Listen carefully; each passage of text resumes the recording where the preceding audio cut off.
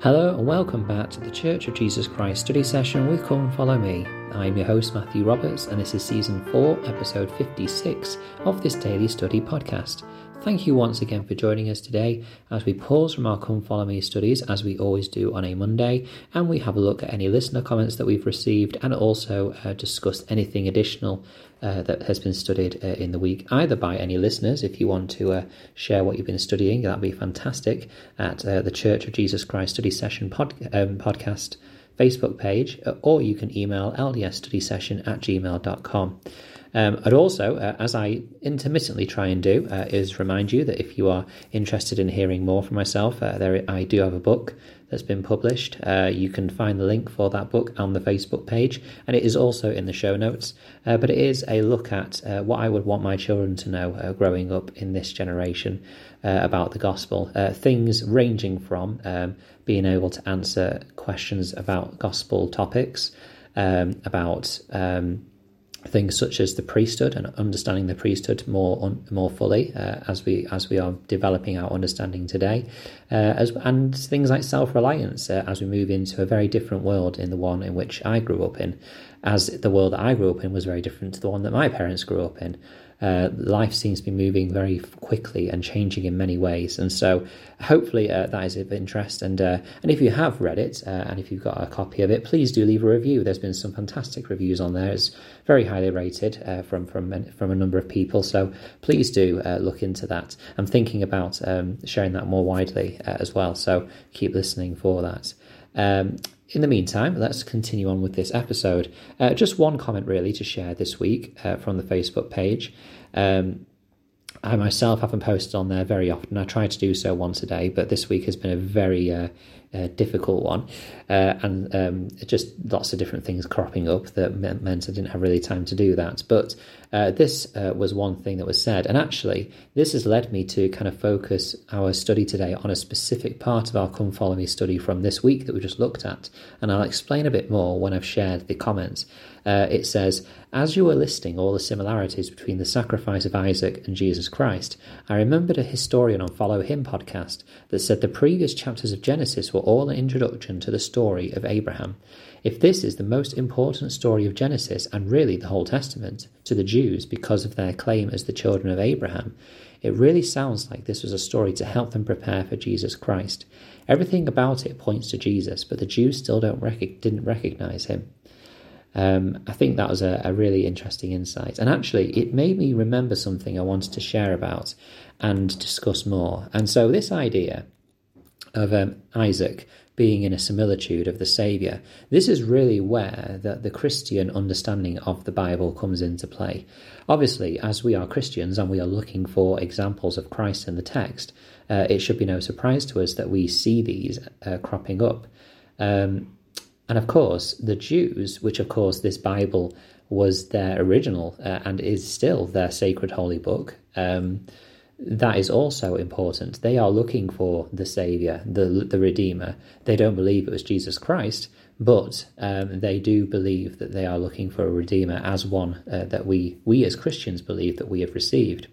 What's also interesting is that there is another very prominent faith belief or faith tradition that also regards the story of Abraham being willing to sacrifice his son as an important part, and that is Islam. Now, I've mentioned before that Islam, obviously a lot of most of the prophets that we have in the Old Testament, they believe were prophets as well, and they believe that Jesus Christ himself was a prophet. And what's interesting in the Quran is that in this story of Abraham sacrificing his son, it isn't actually explicitly stated which son is the one that's chosen as the beloved son, as the sacrifice. And in some cases, there is many beliefs in Islam that Ishmael was the one who was actually chosen to be sacrificed. And in the Quran, because in the Quran it doesn't specifically state which son it was. And that's particularly interesting because Ishmael, of course, is the line which Islam comes from as you move through the generations. And so in all of this, and just kind of considering just how pivotal this story is, because in the past I've thought it's an important story, but it's just another one of stories, just like Noah and the flood, Moses and the plagues, and many other stories in the Old Testament. This really is such an important one, and so I want to spend the rest of this study today, just the 4 minutes or so, just reviewing a few more links between Isaac and the Saviour that we as Christians believe link him as a similitude of the Saviour. I had the opportunity to teach this lesson in Sunday school yesterday, and a couple more came out which I really enjoyed kind of hearing. We talked about obviously how it is a father being willing to sacrifice his son, and we talked about the fact that it was a miraculous birth. Obviously, we read last week about how it shouldn't have been possible for Sarah to have this child, and yet that's what happened. It was given by the Lord in whatever way that was done to her. So I'm not going to go too much into detail in the verses that describe that. However, I'm going to link it to Luke chapter 1, where of course we have another child promise that we made reference to, that Jesus Christ will be born of Mary, again in miraculous circumstances. She is promised that she shall have a child, just as Sarah was promised. And then in verse 34, we don't have a sign of Mary laughing as such, with joy or with merriment or mocking. But what we do see is that she is questioning. And we've had this discussion before on this podcast when we've talked about the Christmas story. Is this a kind of questioning of, this isn't possible, how can I do this? Or sincere asking of how it's going to happen, and that she's ready to do what needs to happen. But in verse 34 of Luke chapter 1 it says, "Then said Mary unto the angel, How shall this be, seeing I know not a man?" So there is that questioning, that uncertainty, that puzzlement perhaps by Mary, which of course we know that Sarah had, and responded in a different way. So I think that's particularly interesting. We talked about, obviously, Isaac carrying his sticks on his back as the Saviour carried his cross up to his sacrifice. And also we spoke about how Mount Moriah, many scholars agree now, is the site where Golgotha would be thousands of years later, where the Saviour himself would also be sacrificed on that hill. But then one of the things that we talked a bit more about, which I hadn't yet kind of considered, was this lamb. Now, obviously, or the ram in the thicket. Now, we know that this is, again, kind of a symbol of the Saviour. Whenever we see a lamb or a ram or something like that, we think of the Saviour, particularly in this instance, because, of course, this is what was sacrificed. But I hadn't made the kind of the link to the fact that the ram was the Saviour for Isaac, that it was sacrificed in place of Isaac. So in that moment, Isaac doesn't become a symbol or a similitude of the Saviour. He becomes us, and this ram that was found in the thicket becomes the Saviour and is sacrificed in his place.